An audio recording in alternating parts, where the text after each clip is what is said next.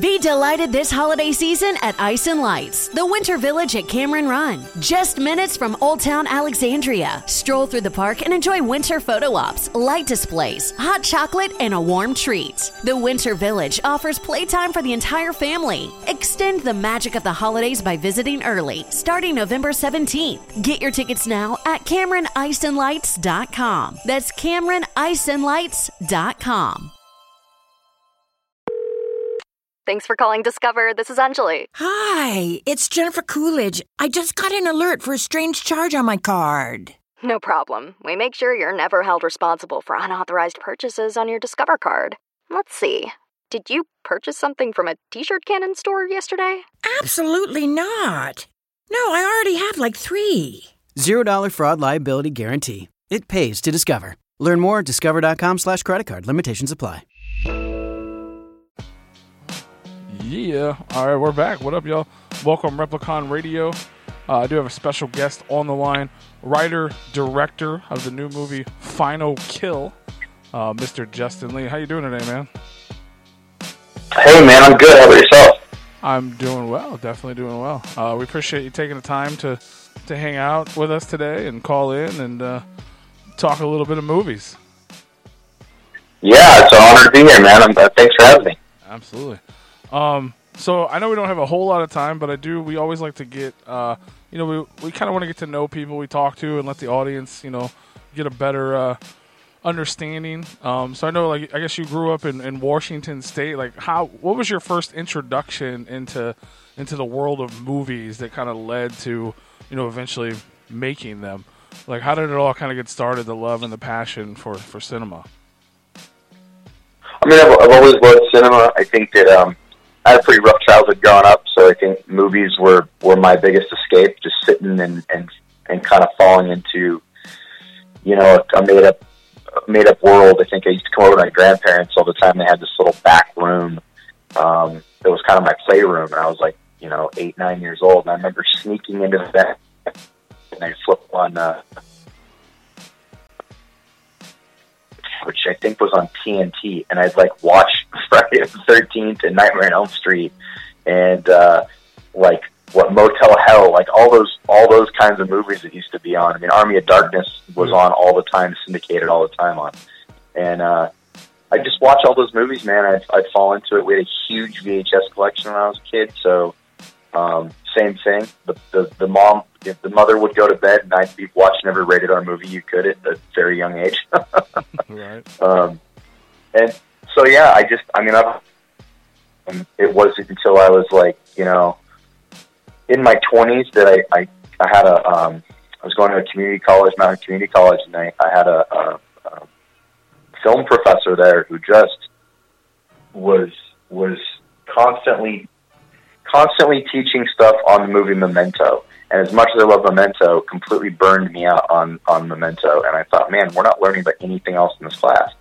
And so, in a way, it inspired me to just start writing, and that's kind of how I came into it. I just started writing a bunch. I know it sounds weird, but that's kind of how it was. And I kind of wrote the sequel for the Goonies. I wrote a whole draft for the sequel for the Goonies, and that I just kept going with it, and here we are. That's That's awesome. Yeah, everybody wants one of those sequels. We're still waiting on that, so maybe you can get that going. That'd be dope. I just don't. I don't think it's going to happen, man. Everyone has been so on board to do a sequel for so long, and I think finally, some of the actors have just gotten too frustrated with the process. Oh, for sure. But we'll see what happens. But that's awesome. I mean, I guess that resonates with anyone growing up in that time, because it's because even people that don't necessarily want that career, a lot of us probably did things like that, a Goonies sequel or whatever favorite movie they had. They're like, oh, what if this happened in the next one? You know what I mean? And that's pretty cool that it led to getting you into where we are today. So that's awesome for people out there. So how did that writing stories and doing that lead into I guess essentially getting around to actually writing and directing a film? Was it just like a friend project thing to get started, or was it straight in dedicated? We're going to try to do this. How did that all begin for you? I was working kind of when YouTube started to boom. I was kind of playing in the web series space, and I did some projects for the outlet Machinima, which was a huge YouTube channel at the time. And then I had written some stuff, or wrote some stuff, and some people directed some stuff I wrote, and it was, again, just web series stuff. And it was really bad. It was really bad. And I was like, I must be a... I kind of was like, well, let me write something and direct it, and I had no sense of what directing was. I mean, I knew what it was, but I didn't know, I was like, I don't know how to work with actors, And so I wrote something and got kind of into directing on the web series level, and that kind of started to build. I worked with Machinima. I directed some stuff for Machinima, and then just kept going with it. And then eventually got some great advice from some of my heroes. I mean, I got some great advice from Joe Carnahan, the director of Smoke and Aces and The Gray. And Smoke and Aces is like a huge... Smoke and Aces and The Gray are two of my favorite films. And he just kind of said, when you get to Hollywood, you need to beg, borrow, and steal, make your first movie. Just get a movie in the can and show people that you can make a feature film. And so essentially that's what I did. I think I wrote my first movie I actually made. It didn't come out. It came out as like my third movie, but the first movie I made was a Western called Any Bullet Will Do. And we shot it in the dead of winter, negative 10 degrees in the middle of Montana. Because I said, I've got like $100,000 and I have to take this and make it look like $1 million. How do we do that? Well, go up into the mountains and go to a place where no one would dream of going and making a movie. With Jeremiah Johnson was the big inspiration behind it. Because that's what Robert Redford did when they made that movie. They shot on his property in Utah, in the mountains, in the snow. And we did that, and it was the hardest film I've ever had to make, but it's kind of it was my calling card. It's what it kind of has kept me propelled and kept going, hopefully that answers the question. It was absolutely. It's been a long road of a lot of challenges, but you just kind of keep punching through the walls, That's all. No, that's awesome. And now this is all fairly recent. I mean, these movies came out like 2018, just a few years ago. Obviously, you're probably making them prior to that and working on this stuff. But I mean, this is all still new. You're new to the game, and you've already had, even from the start, you had big names in all your movies, which is pretty exciting for someone new with Meg Foster and Bruce Davison and all kinds of people getting attached to it. So that's a great place to to start out, already pulling in people, and people are willing to be attached to your project. So congratulations for that.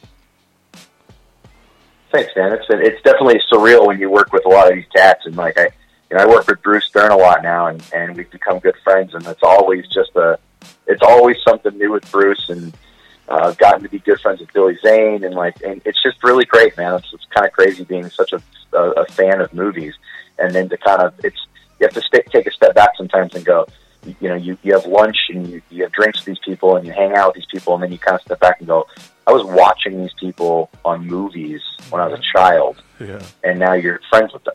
It's just that you can't ever really wrap your head around it. It's kind of crazy. That's awesome. It's congratulations, man. That's super awesome. So now we're getting ready to release Final Kill. Comes out Friday, March the 6th. This movie's great, man. We saw it. We got to see a screener of it. We'll have a review up for everyone as well, probably before they hear this. But yeah, it's one of those, I don't even know how to describe it. How would you, for people who you want to go see the movie or about the movie, how would you describe Final Kill to them? I mean, outside of the basic plot, an agent protection specialist who takes on one last job and finds out obviously it's not what it's supposed to be. It was a big throwback to 80s films for me. Lethal Weapon and 48 Hours, Midnight Run, they were all big inspirations for me to make it. And again, I had a very, very tiny budget to make this movie. I'd say most of my budget went into the cast. But again, you have to take something very small and try to make it look bigger. With only the limited resources you have, we shot in Costa Rica and Los Angeles, and shooting in Costa Rica was was crazy and a whole adventure into itself. But it was so much fun. And, when you do these kind of films, and I haven't got to do something like this really. So it was a breath of fresh air for me.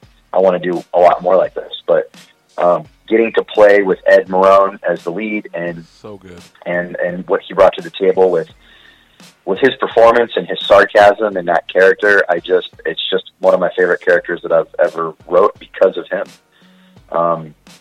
And the whole cast around him. I mean, Billy is so great as in his role, and Randy and Dr. Drew. They were all great, man.